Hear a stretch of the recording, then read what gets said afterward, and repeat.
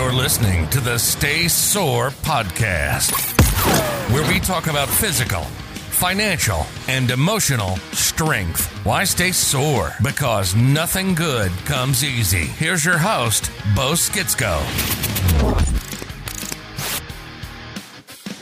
All right, guys, welcome back to the Stay Sore podcast. I'm your host, Bo Skitsko, and today in this episode, it is my pleasure to talk to a professional CPA, a person who deals with money, finances, taxes, numbers on a daily basis. So she's a professional. We're going to try to get some information out of Michelle Grimes. Do I say that right? Grimes. Michelle Yep. Grimes. Thank you so much for having me in your office. Oh, sure.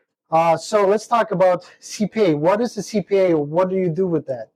Well, so you have bookkeepers and accountants, and probably every business has a bookkeeper and accountant, but a CPA is someone who's actually certified. So they've taken an exam. It's really hard. It's got 4 parts, and once you pass that exam, then you're certified. But to keep your certification, you have to continually do education, get CPE credits to keep yourself up on the changing tax law. Or if you're an auditor, maybe keeping up on the changes in regulations. So CPAs could do lots of different things, not just always tax, which is my specialty, but you could be an auditor, you could be, different things. But it gives the public some kind of certification that we have a broad knowledge and some specialties and, some certification that we kind of know what we're talking about. Okay, what does that stand for, CPA? Certified Public Accountant. Got it. Okay. Yeah.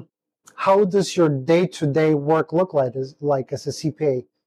Well, so my specialty is tax. And so in my office here, it's kind of seasonal. So everybody knows April 15th is the big tax deadline. So, for income taxes for individuals or corporations or partnerships, I'm really heavy doing that up till April 15th. But throughout the year, on a biweekly basis, I have payroll tax returns that I do. I'll do financial planning, especially near year end. People are trying to decide, if they want to make a retirement plan contribution or, anything that they're doing with their retirement, what their savings for, looking at their tax deductions. So, doing planning and, looking at what they're saving up for. Okay. I kind of have some interesting questions here. But before we start, a little bit of background. How long have you been doing this? Since 1990 is when I got my CPA, so 30 years is a long time. That's a lot of experience. Yeah. Okay, let's get some information out of you, something that could help our listeners. So just curious, what is the most common mistake you see people do with their finances? I think the biggest thing is to just not be aware of what's going on. Everything's gone digital, so now even young people, when they hire on to a job, they go online, they apply, they put in their tax deductions, and as long as they're getting their paycheck in their account, they don't go back and look at it. So, are you having deductions taken out for city taxes? How much are you paying in for retirement or for medical? The same thing with your bank account. There's so many people now that I find that don't even reconcile their checkbook, and honestly, I don't right now either. So, as much as I'm maybe a little more anal about some of that stuff, being an accountant, at least look through your online bank statement. Most people don't get the statements anymore. So you might see Amazon hitting your account a bunch of times when it really shouldn't be, or, Best Buy hitting you for a Geek Squad renewal from a year ago. So just kind of staying on top of what's going on, even if you're just taking a look at it once in a while, is the thing that most people aren't doing. Okay, so it's pretty much just keep track of what's going on, be aware of where the money is going. Yeah. Okay, I understand.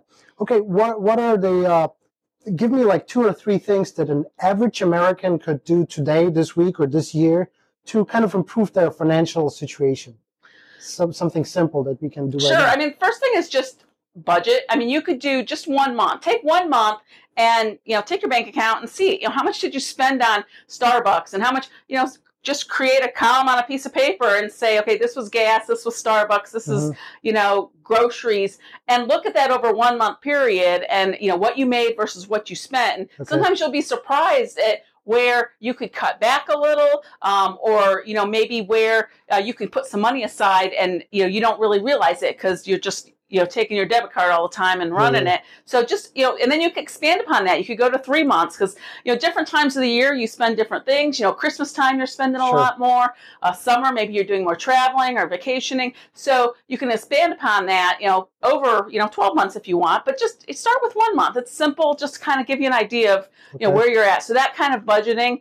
The second thing is just, looking at your income. A lot of people kind of get stagnant in their job. And there's a lot of changes out there. Minimum wage is going up. There's a lot more opportunities now I know we're in the middle of a pandemic, but there's a lot of job opportunities out there. So, you may be able to move up in the income scale a little, get something with better benefits, more vacation, or you might just like where you're at. And so next time review, ask for a raise. I mean, there's things you can do out there to improve your income that way, just looking at the job that you have. Or even just little side things. I mean, you got a lot of stuff laying around the house, start to sell it off. Or, if you move your money over to a different bank, you get a free $100 just to have it there for 6 months. So there's a lot of promos out there. Everything adds up, right? Right. Little things like that. So when you say budgeting and keeping track, do you mean pen and paper? Is there any softwares you could recommend? Is there anything, or just Excel spreadsheet? What do you say? Excel's perfect, but if you have to pay for Microsoft to do that, there's a lot of free. I think My Office is out there, and that's free. It's just like Excel. So there's definitely software out there if you're great with the computer. And that way you can adjust it and revise it and look back at it if you want. Rather than just writing things down on paper. So just from my own personal perspective and experience, for my business, I use QuickBooks. An online software. There's a desktop version. I use QuickBooks. It's not a promotion or anything, but I find it super, super easy and it's efficient. It gets the job done really quick. It's not too expensive. And when you track business expenses, it just helps save so much time. That's perfect for businesses. Yeah, and in most businesses, you kind of look at those expenses because you have to. You have to do your tax return at the end of the year and everything else. So, but just for an average person, there's all kinds of stuff out there that you could use. Okay, since we started talking about business, let's deviate slightly into a different topic. Maybe you have some input in there. A lot of my listeners, from what I understand, are entrepreneurs or small business owners. Let's say I want to start cutting people's hair.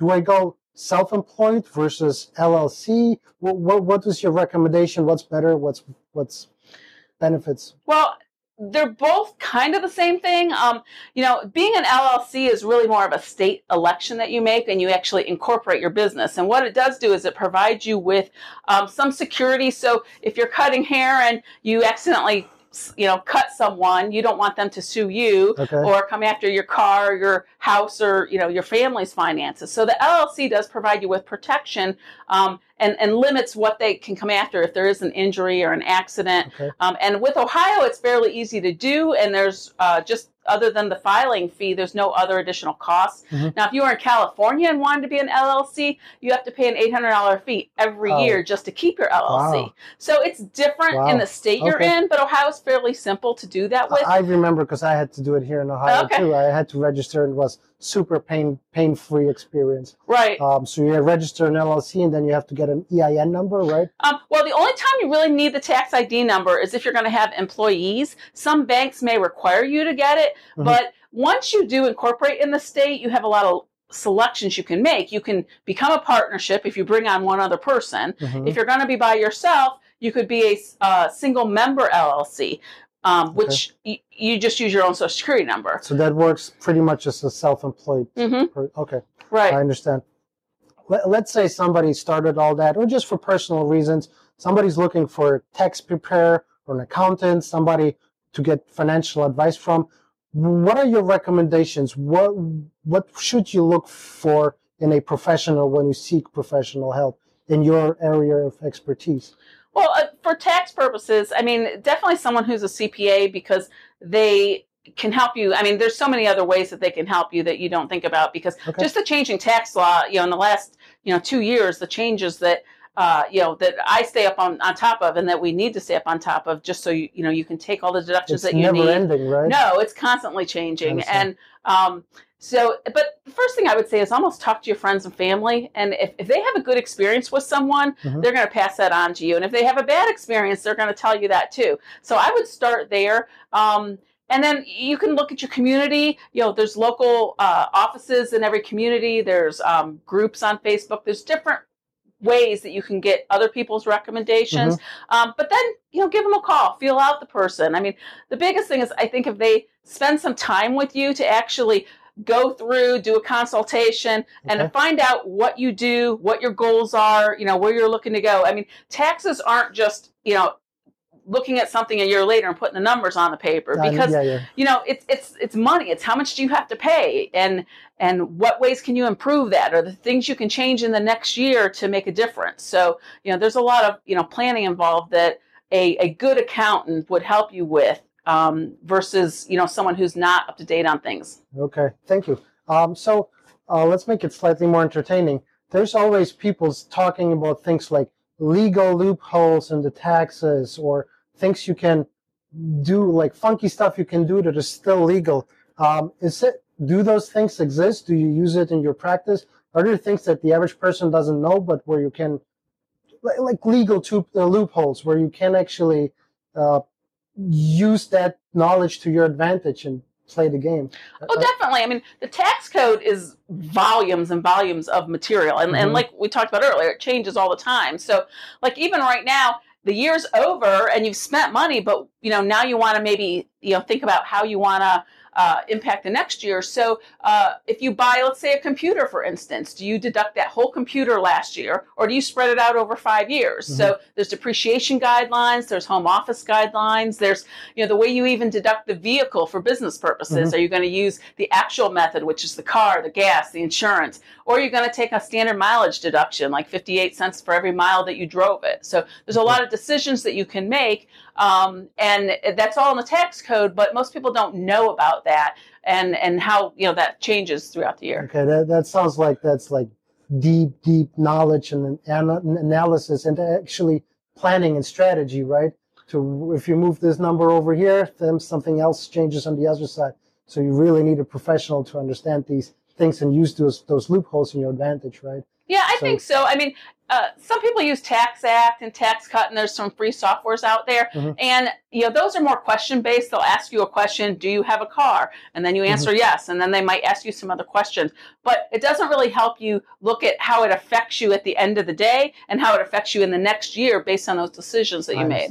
I understand. Okay, let's go even more entertaining. Now, without using any names, would you be able to give me like some sketchy and funky experiences, maybe something a client asked you to do for him or something? Any interesting stories you have? Well, most people know that I'm fairly aggressive with everything I do, but I had an elderly client once. He wanted to deduct the donation of his wife's fur coat, and he says it's $8,000, and I was like, really? I don't have a fur coat. I don't know how much they cost. And and sure enough, I got an appraisal, and so he did, and it was it's the way it works. I mean, it's out there, it's deductible. But I've also had clients, with businesses especially, there's a lot more leeway in what you can and can't do, because the IRS can't say you're only allowed to drive a Chevy, you can't drive a Porsche. So, if I have a client who, wants to get a business vehicle and he wants it to be a Porsche and he wants to deduct it, the IRS can't say no. I mean, so, kind of knowing, I guess, how to go through it and what's allowable and what's not, same with business meals and, but the IRS does come through, though, as they do make these changes. Like last year, they really cut back on entertainment. So you can't go golfing and write it off as a business deduction now. But in the past, you could. Country club dues. There's a lot of things that, went away in this last tax change. But, but I can drive for Ferrari, right? Yeah. And write it off? Yep. Okay, interesting. Okay.